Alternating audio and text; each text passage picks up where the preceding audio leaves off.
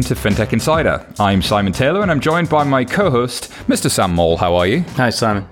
I'm getting there. My coffee is starting to kick in. It's starting to kick in. You're starting to wake up a little bit. It's still a different time zone for you. You're adjusting a little bit, I guess. You know, that's true. Every day, it's always a different time zone. You'll get there, my friend. But we are buzzing today.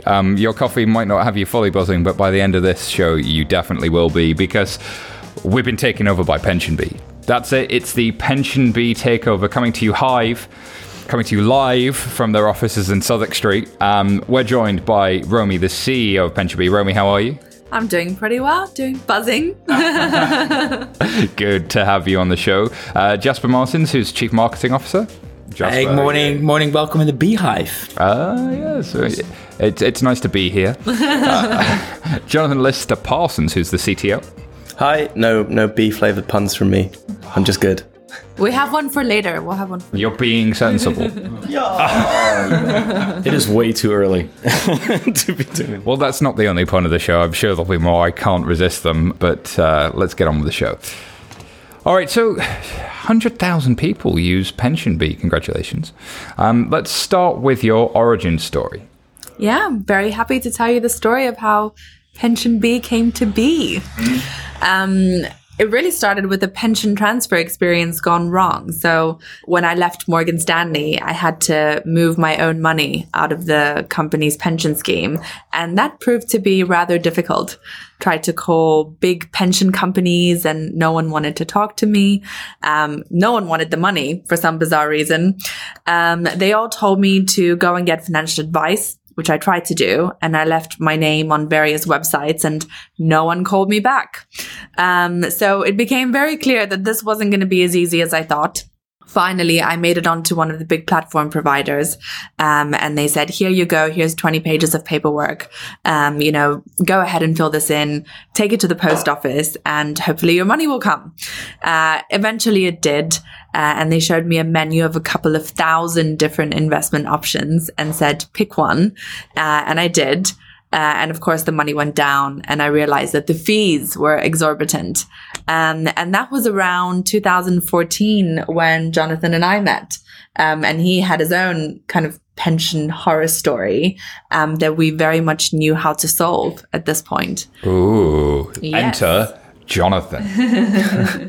Well, yeah. So I'd been a few years out of BT, big corporate healthy pension scheme, and like most people, when I left the company, I didn't think to do anything with the pension. It's just money that was eventually going to come to me when I retired, and I think that's a fairly typical viewpoint. But as is also common for people living in London, I'd moved house, 3 or 4 times in the intervening 3 or 4 years. And I ended up completely losing track of all the paperwork. I didn't think to keep the pension company notified. I didn't even really know who the pension company was. So the paperwork wasn't following me around anymore. So I really had completely lost touch with this pension. And that's not great, because I woke up one Sunday morning and thought, I've got that money kicking around somewhere. I don't really know how much that is. How do I find that out? And there was just no way for me to sort of act on that impulse. A sudden worry. It's a sudden worry, yeah. Sort of worry tinged with, I'm sure there's more there than I think there is, but I'm not quite sure. And that feels like I ought to know. And then this kind of paralysis of, well, what on earth do I do about that? And then the administrative nightmare when you do try and chase it down the rabbit hole of... Absolutely. I mean, the whole market is not designed for consumers. It's designed for somebody else. Yeah. And what we quickly discovered is that we were not alone. In fact, government reforms to have employees automatically enrolled in pensions wherever they work made it increasingly likely that everyone would be in our position with one or more languishing pensions that they simply didn't know anything about. And the average person switches jobs 11 times. I like that number.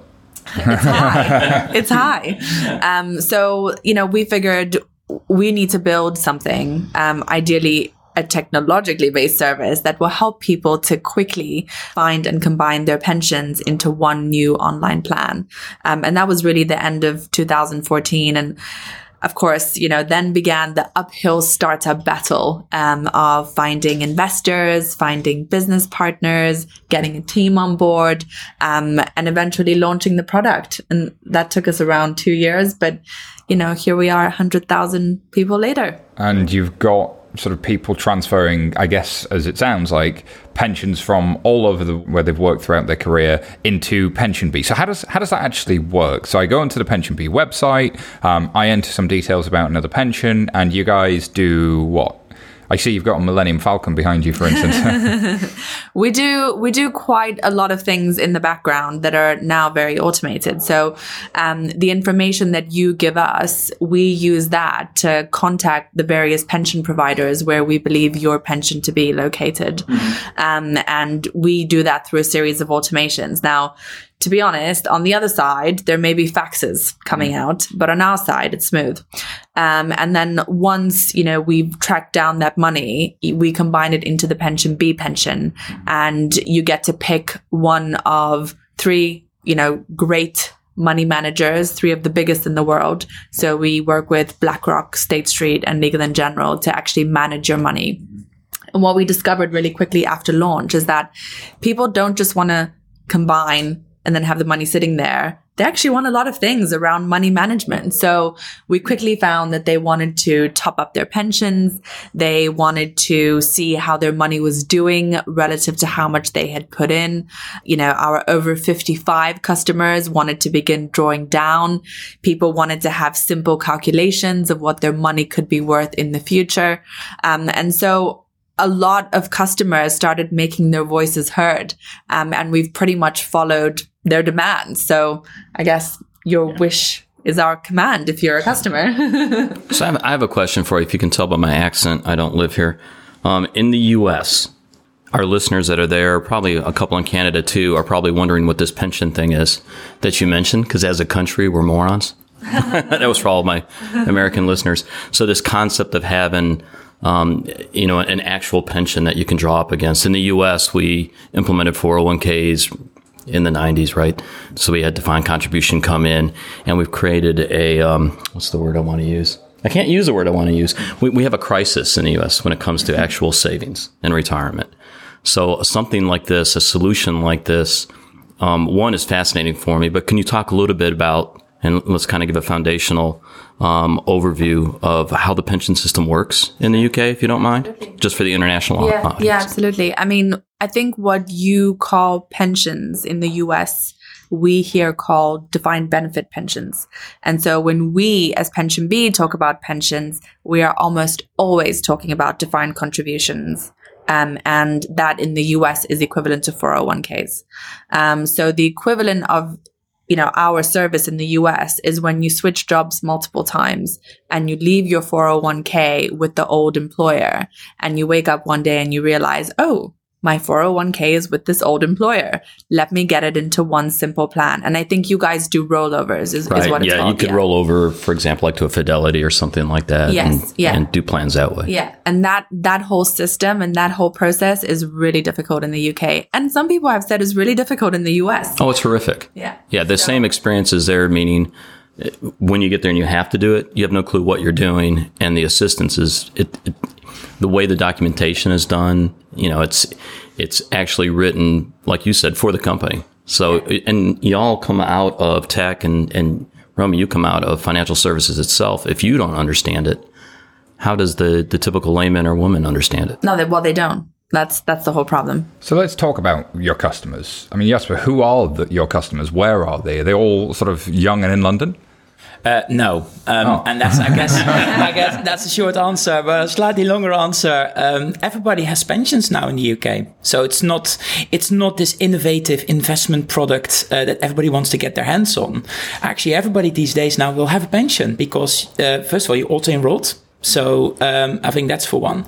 But people have been building up these pensions, moving jobs more than ever. You said something important there. Yeah, in the UK a couple of years ago, there was legislation introduced that basically said every company, every employer must auto-enroll their employees into some sort of pension scheme. Yes. So now this affects far more people than it used to. Yes. everybody will now have a pension where they work. So that's one. So, and then you move jobs more than ever. So everybody in the UK will be building up lots of these smaller pension pots that are dotted around. And therefore, if you look at our typical customer, it's not somebody who is a high earner in London. It can also be somebody completely somewhere else in the country, just move jobs. What's the split? So 80% of our customers are based outside of London. Only 20%, I would say, if we are defining it, are within the M25 or just a little bit around. So most of them will be actually outside. And typical customer is in their 30s or 40s, so in the midst of their careers. And they just move jobs, and they just had this nagging question, like Jonathan said, like, you have this nagging, there's money somewhere lying around and you just want to get it all in one place. And this year, also a lot of more older customers have joined Pension B as well. Like Romy said, people just also now want to start taking money out of their pension. It's not just about building pension pots. And I guess it's that sense of control. Yes. Ultimately, it's, can I see it? Can I understand it? And am I in control of it? And therefore, can I have some flexibility with it? So talk to me then about, if that's the benefit to kind of the end customer, you know, where do you guys benefit? Like, what, you're not a charity. How do you guys make money? What's your business model look like? Sure. So we offer everything for free up until the point where your money is actually with Pension B. And at that point, we charge an annual management fee, which is very competitive in the market. And I think what really distinguishes us is that we charge one fee. So we don't go and layer on our fee, the money manager's fee, taxes that you can't find on our website and things like that. There's just one price. And so that ranges between 0.5% and 0.95%. Yeah, when I was doing a little bit of prep for this, what I liked is, and you also, the way your fee structure is, you give an incentive for me to want to save. Yeah. Because when I hit a certain tier, those fees actually drop a little bit, right? That's right. Yeah. So we want people to build up pensions so that they can have a great retirement. That's the vision of the company. And we think our fee structure needs to reflect that. But that increases your AUM, right? So that's actually not your assets under management. So it's not, again, a charitable thing entirely. There's a benefit to you guys there, but it's an alignment of incentives. It's an alignment of incentives. And I think that's something that in business models in fintech more broadly, we're starting to see more and more of. Rather than punitive fees, it's much more around aligning incentives. That's kind of the model. It's interesting. So there's a chap, Dr. Chris Sear from Leeds University. I can see you smiling. I think you may know the guy. I know Chris quite well. So he did a study into the whole asset management industry and the opacity as you go through all of these layers, from where your pension is held to where your pension is managed, to where the fund is, to where the fund is administered, to where the fund is custodied, and all the way back to where it's traded. All of the to the underlying assets. There are all of these fees all the way through the industry, and to provide a flat fee and to provide some sort of transparency into that is kind of potentially hugely beneficial. Let's talk to, though, a little bit about what you think the impact on the industry could be of folks like yourselves. Do you see space for this being a part of everyday banking, and what interaction would you like consumers to have with your brand? Well, okay, so I think that one of the impacts is definitely around that feeling of control, which you mentioned earlier, because you go from having a pension experience that feels a bit humiliating as you realize that you're sort of bamboozled by a gigantic industry that's not designed for you, to one where actually taking control of your long-term savings and starting to think more positively and healthily about your future is something that is only as difficult as sort of current account banking or foreign currency exchange or ISAs. And, it's something that just becomes part of a mix, some part of your overall financial livelihood, your overall financial picture. So instead of it being this distant thing that I don't touch, it's part of that picture. And being part of the picture, where does open banking play into that? You guys have integrated to Starling. We love open banking. Yeah. We love open banking. I mean, the future of financial services is to see all of your products in one place. And that doesn't necessarily mean having the same provider for everything. I mean, do you buy all of your clothes from one shop? you probably don't. I hope you don't. Have you met me? Yeah. but I can buy all of my clothes from one laptop. And I think that's the key. Exactly. That is the key. And that is what's been critical about open banking, that you can bring together what we like to call today's money and tomorrow's money into one simple view.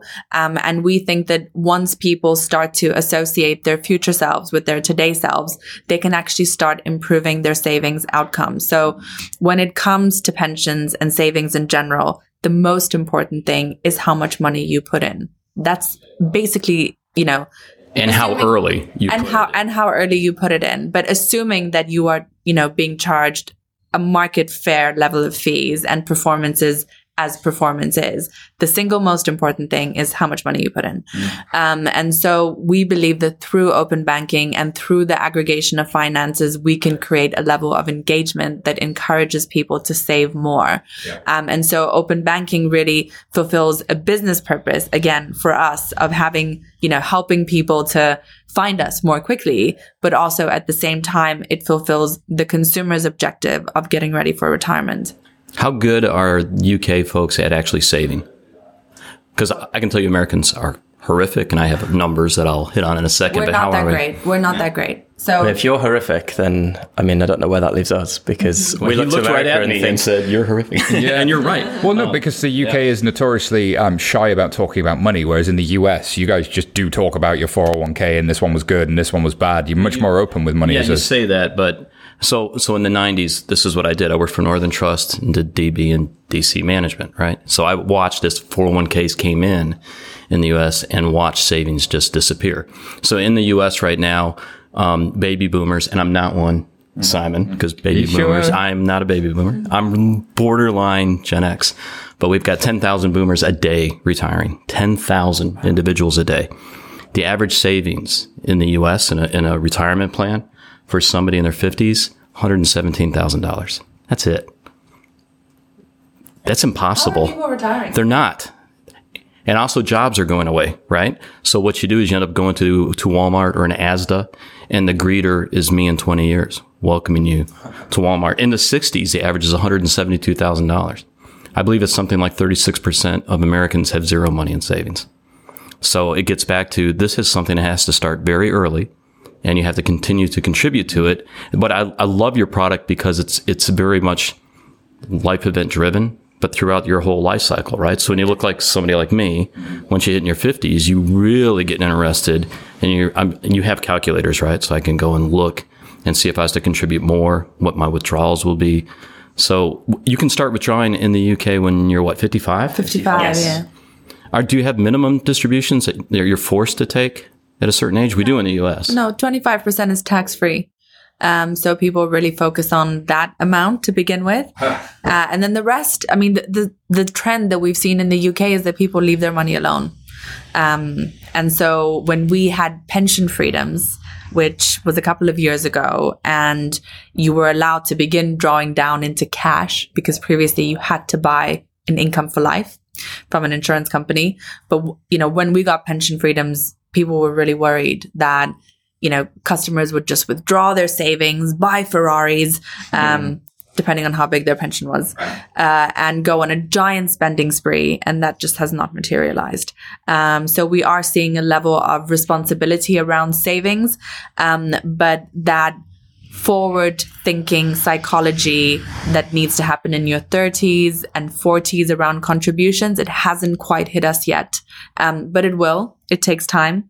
I think us witnessing a generation coming up to retirement and struggling a little bit is what's going to force people to talk about this more at barbecues and dinner parties and things like that, which is what we try and get people to do already. And also, if you just focus on that total number of your pension pot you ought to have a good retirement, that puts a lot of people off straight away, especially if they don't know how to engage with it. So I guess open banking is a perfect opportunity where we've seen our customers connecting through, for example, Yolt, or we've recently integrated, or it's styling, actually they contribute more. And focusing on the contribution level, which did actually quite a nice research last year. If you're 30 and you want to have a good retirement, if you contribute £198 a month, that will actually buy you a quite a good retirement. And that sounds much more in line with what you want to save. Interesting that you've got the stats there available, but you can also activate that through the thing I have to look at every day, which is my current account. Yeah. And that engagement is a good thing. You kind of, on the one hand, there's a cognitive bias that suggests just leave your pension alone, but the evidence that you're presenting here is no, visibility is a good thing because it forces you to think longer term, and forcing you to think longer term is good for your long-term health. Yes. Yeah. I'll tell you what else I loved about looking at the application is when the onboarding part, right? When I go and I'm onboarding that journey through your app, I love that you have 3 choices, not a million choices, which is confusing as anything, right? To know where to move my money into. You kept the tiers very simple. That was really, really smart. Yeah. I mean, we've been testing that a lot. Well, the choice of 3, right? That's an incredibly well-known, well, I say that. In design, 3 is a magic number, right? It is. And I guess simplicity can be a really powerful thing, but it kind of, I guess, helps with your conversion, would be my guess. Yeah, I mean, when we started, the choice between the plans was a bit more sort of financially driven. But one of the things that we learned really early on was that the way that people pick between pension plans, we're not catering to an audience who are comfortable talking about things like asset allocations or investment geographies. They are interested in the goals. Maybe they're not planning on retiring for 30 years. They want to put the money away and know that it's going to grow, and they're not really worried about kind of other features of that. Or maybe they're 54 and actually they're looking at something that's going to, have a higher likelihood of staying at a reasonable level because they want that certainty over the money that they're drawing out. So we tried to make the plans focus on things like, are you investing because you feel like you want to put your money towards sort of ecological or sustainable investment, in which case you maybe want to pick the Future World Fund? Or are you just one of those kind of fire and forget investors, in which case maybe you want to go into the tailored fund because it, adjusts its investments over time. You don't need to worry about it so much. It's like these sorts of things are very simple. Oh, I can identify with that kind of products. And that, that's been certainly a big shift from where we started, where we were exposing a lot more of the underlying financial information. And I guess that adjusting as you go, and with the digital front end, you're in this interesting space as well of like you live in a world of analog paper and faxes and all of this sort of stuff. And yeah, as much as we try to hide that from the customers, of course. But you are, right? But also on the front end as well, you're using APIs to integrate with open banking. Can you see a future in which this pension pain starts to go away? What do you see for consumers, and what do you see for the impact on the industry being, or what would you like to see? Because I think this paper world you find yourselves in seems to be one that you're dealing with the pain, but it can't be scalable that you guys deal with paper all the time. You're going to have some automation in here. Like, how's that all going to work?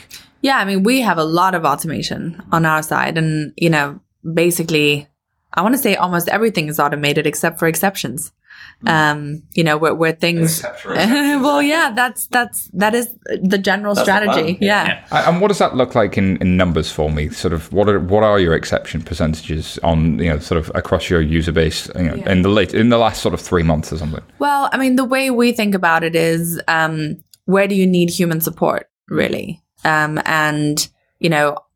our side, an individual human support person who, pun time again, we like to call beekeepers, can manage several thousand clients in 1 year, right? So that gives you a sense as to the level of automation that we have. Wow. Whereas at normal financial services companies, like find me a human who can manage several thousand clients. So that ratio is a really good hack. It's kind of like the old Facebook engineers to users kind of ratio. How many, how does that benchmark against the industry? And of course, I mean, what do our beekeepers spend time doing? They spend time talking to customers, answering questions. Not often stealing honey, if you've seen not B-movie. stealing honey. No honey in the building. They're doing things that we actually want to have humans doing, right? So, in financial services, it's great to have automation. And again, one of our, early hypotheses was that everything should be automated and there should be no humans and we should pretend there's only robots in the background. But actually, customers like humans. Especially when it's a big emotional decision, right? So, and shout out to Paul Titterton, ex-Barclays, now CYBG, who talked about the competitive advantage of a human. And the competitive advantage of a human is around empathy, creativity, and it's those key life moments where the computer can tell me it's fine, but I want a person. Exactly. And even where things can be automated, sometimes we will choose not to automate them because we like the human touch. Gotta love that human touch.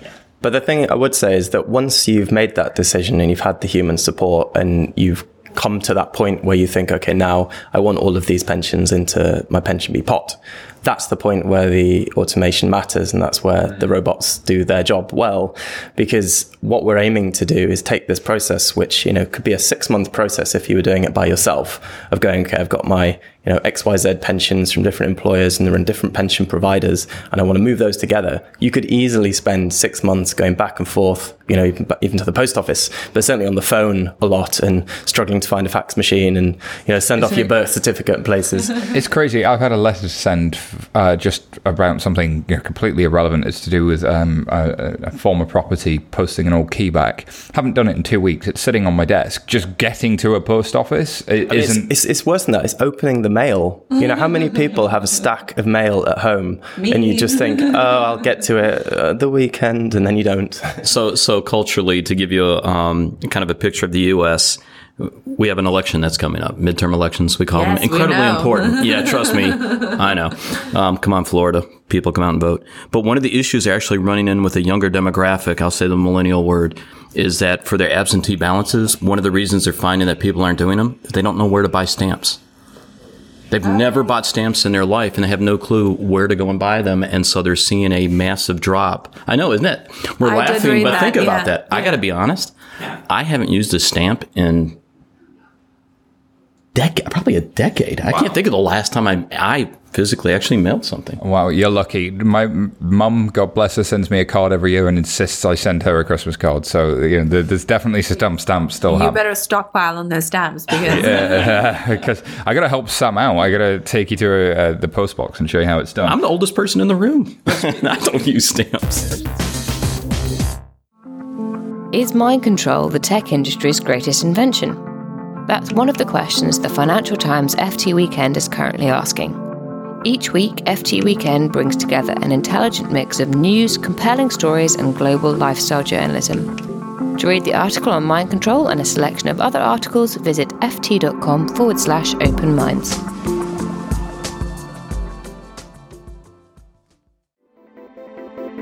Today, customers are demanding greater value from financial services. They expect more agility, innovation, and security than ever before. Most financial institutions are held back by the shackles of closed legacy systems that limit transparency, block innovation, and ignore customers' demands. Finastra has a bold vision to unlock the potential of people and business. They've created a platform for open innovation in the world of financial services with FusionFabric.cloud. Their solutions span retail, transaction lending, and treasury and capital markets, on-premise and in the cloud. Start your transformation journey today with Finastra.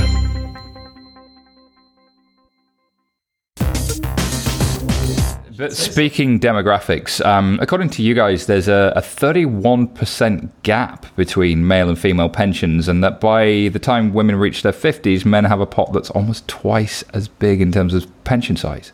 That is what we found. Wow.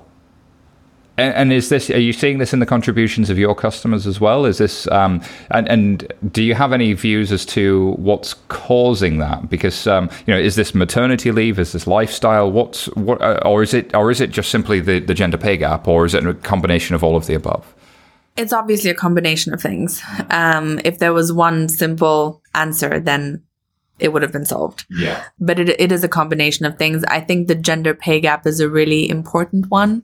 I mean, we've had a lot of publications recently within the country around, pay gaps across all industries. And basically, there is a pay gap in every industry and across levels, but especially at senior levels. Yeah. For some reason, it's really hard for women who do the same job as men to get paid the same amount.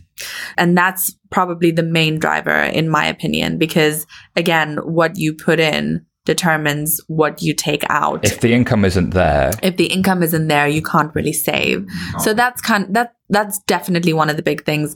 I think maternity leave is a contributor to the gender pay gap, if anything, because once you are out of the workforce for 6 months, I'm just going to be honest, you end up falling behind. And there are people out there, men in particular, who are not taking 6 months off to look after a baby, who are there and who are ready to move forward. And that level of competitive disadvantage is just the cold, hard reality of how it is. Even though, trust me, as a mom, looking after your children is actually the hardest job in the world. So, it's in some ways, it's just unfair. But it is what's causing the financial gap. And then the third thing is around products. The products out there, the financial services products are particularly disengaging for women. So studies have shown that women, more so than men, are put off by jargon and the feeling of it's not for me. But the most important thing to solve is the gender pay gap. And then I think that women will take notice of the products a lot more too.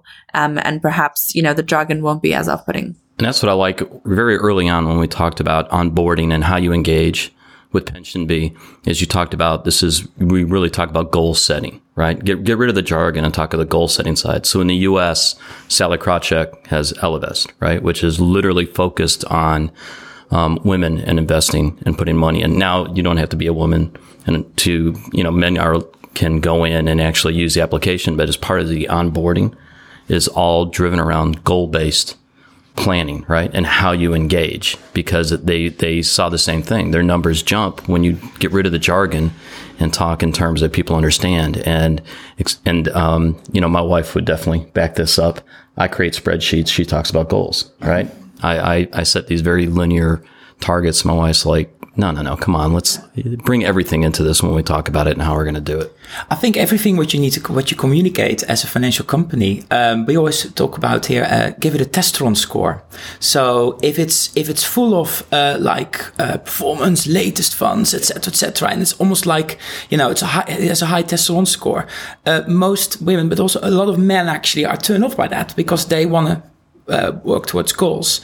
So give it what you communicate. If you give it a testosterone score, and if it's too high, you probably want to change that. Are you saying testosterone? So, yeah, testosterone score. It sounds like test one. What's there? You said it early on, right? You can automate everything. That's great, but be human at the end of the day, right? Be human. Engage that way. I feel like there's a lot of laziness actually in the way that badly put together products are put out into the market. The jargon is nobody's bothered to cut the jargon down. Yeah. And actually, so there's the old Steve Jobs quote, simple is hard, simplest is harder. Yeah. Like actually simplifying is a really hard thing to do when you've got consumer protection. Because you're an expert.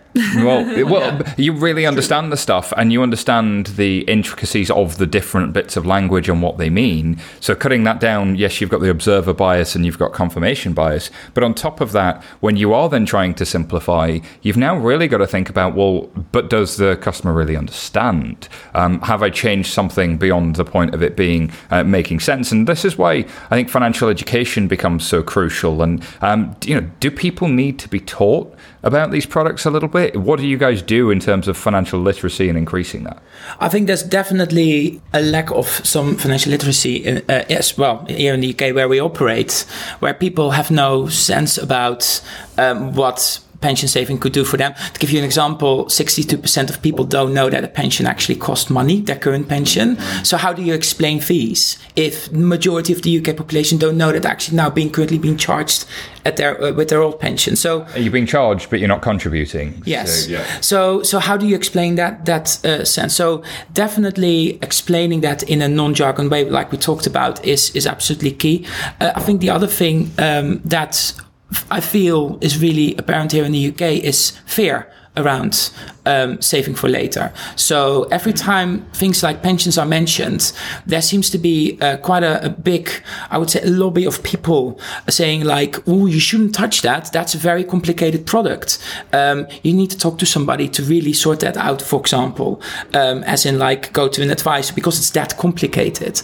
And actually, if you simplify, like we talked about, it's not that complicated. You can simplify those things. Are there regulations around needing to take independent financial advice? And do we think that's actually made it harder for people? Because I know when I was trying to transfer into PensionBee, full admission, I'm a customer. One of the reasons that one of the big kind of pensions that I use wouldn't let me do it is because I hadn't sent them a letter from an independent financial advisor. And I'm like, yeah, but I know what I'm doing. Like, I've read the stuff. I think I understand this, and I'm me. Like, get out of my way, law. Is there something there? Yeah, there is a regulation for defined benefit pensions and certain other pensions with protected features, right? Effectively, I won't go into the jargon of what they are.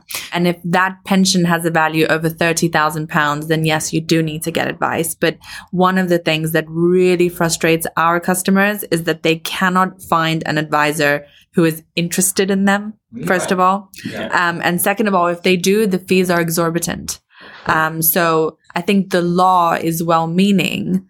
The problem is the reality makes it hard to execute in a way that actually benefits consumers. And I think this is the interesting thing of, where would this fall? Because this is law. Does the FCA have purview, and is this inside the perimeter around IFAs? And is it something for like a sandbox type of thing to be thinking about? Because I always thought the FCA sandbox was ideal for these sorts of things where the law is well-meaning, but in practice, what it's really doing is creating admin. Well, I think, if anything, the FCA has moved in the opposite direction. And when it does come to defined benefit transfers, the current thinking, and I guess the current mantra, is that unless there is a very special circumstance in which you should do a defined benefit transfer, it's best to leave it where it is. And that is the mantra right now. And I'm guessing that's not always the case, though.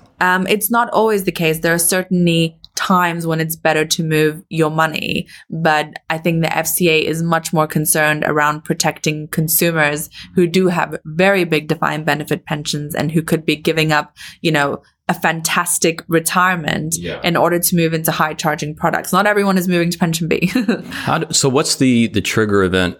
So if I was to move to the UK, I used to work here. Simon and I worked together back in the day. So I had a pension at that point. We technically work together now too. Thanks for raising that point. But how do I become aware of PensionBee? Right? Because this is a life event, right? I go to switch jobs and that's where the awareness would come. So how do I find out about you?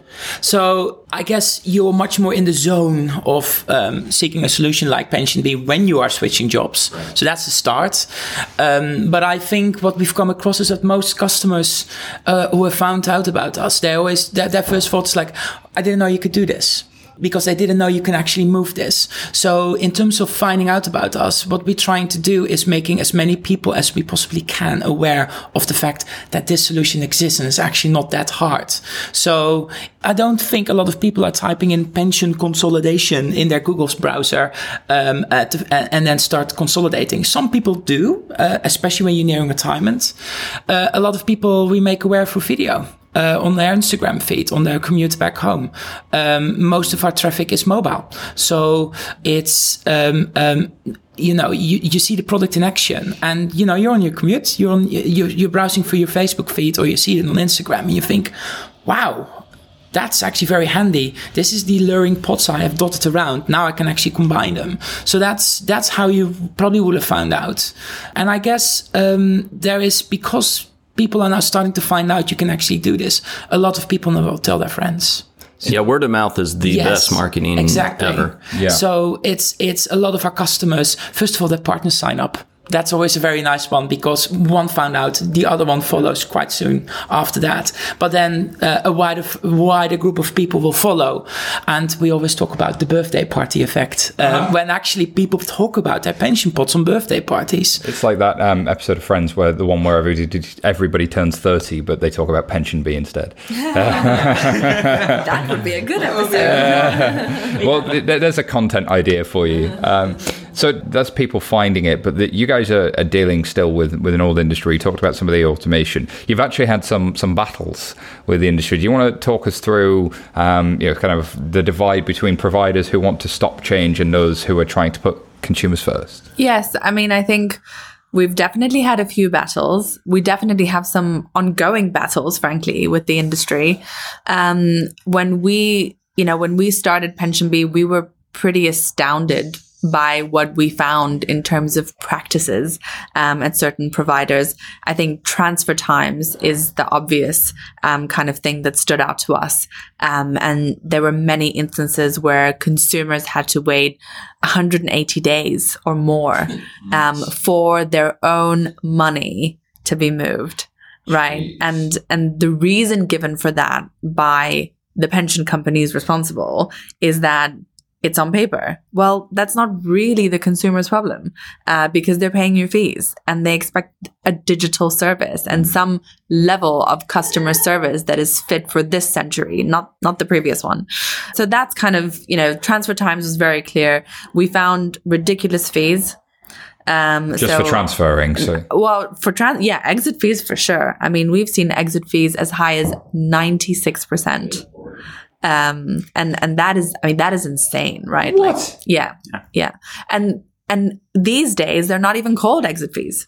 They have special terms in the market. They're called market value reductions, deferred advisor fees, Predatory sounds better. That's creepy, punitive fees. Now, to us, it's an exit fee. Yeah. You will find that many providers will still argue that it's not an exit fee, but they call it an admin fee? What are they calling it? Well, the things that I told you, complicated language. And for some reason, there's a great excuse as to why it exists. But there's always a great excuse. Anything that, kind of prevents consumers from switching, from exercising their right to switch, that is an exit fee. And so we found a lot of these things, and we've started publishing an annual index called the Robinhood Index, where we disclose the best and the worst of what we have found over the course of the previous year in Sherwood Forest. But are you just bashing the industry, or is there anybody collaborating with you? Well, look, we're actually part of the Association of British Insurers. So we are actually in the club. And we do tend to work very collaboratively with certain companies. And there are, quite a few household names that do want to put the consumer first, but they struggle because they have, thousands and thousands of products that they need to deal with. The institution is not geared up in order to make change. So the intention is there. Whereas I think that there are definitely some companies where the intention is not there because it's against their own interests. So in the U.S., one of the largest lobbying groups in Washington, D.C. is the AARP. So it's an association for people that look like me, over 50. They would love you. They would be your greatest partners in getting the word out for you. Do you have anything like that in the UK? A large lobby group? A large association for folks that might be balding and over 50. Maybe. I mean, there could be a few. I can't think of a lobbying group. There's definitely kind of affinity groups for over 50-year-olds. Interesting. Speaking of the future and evolution and getting older, your hive is growing. The bee will get older and hopefully make some honey. But are you looking at stuff beyond pensions, or what's kind of next for you guys? Are you after 1 million customers? What's the big hairy goal that's out there? Yeah, we're after 1 million customers, and we're focused on pensions. So the pensions market, there's so much wrong with it still, and there's so much we can do, and it's so big that we feel like we've only made a tiny dent. It's almost like the journey's just 1% finished. Yes, it's almost like that, especially if you consider the size of the market. And in many ways, we're just getting started. But I think this theme of, how does your pension play with your other finances is going to become much more prevalent. And do you plan to do some more stuff with some of the bigger incumbent banks who don't often pension stuff? Like, open banking could be really key for you guys. There's a lot of opportunity there, I suppose. Well, we are working in partnership with some of the major pension providers in the country. Interesting. All right, well, that concludes our PensionBee takeover. It's been absolutely awesome. So thanks very much for having us around the hive. Where can people find out more about PensionBee? www.pensionbee.com. Jasper, anywhere people should look for your Twitter accounts, anything like that? Well, PensionBee, of course, but you can find me on LinkedIn, Twitter. Jasper Martens. We're all pretty much on Twitter. Yeah. Is your Twitter handle Queen Bee? If it's not, it should be. No, it's just my name. It's a bit boring. Yes. I'll talk to your marketing group after this. We'll have words. We'll sort it out. All right. And you can find us, listeners, on Twitter at FinTech Insiders. Don't forget to subscribe so you never miss an episode, whether it's bee-themed or not. And leave us a review, because that would be amazing. We'll have more insights and takeovers very, very soon. Thank you for listening, and goodbye for now. Thank you.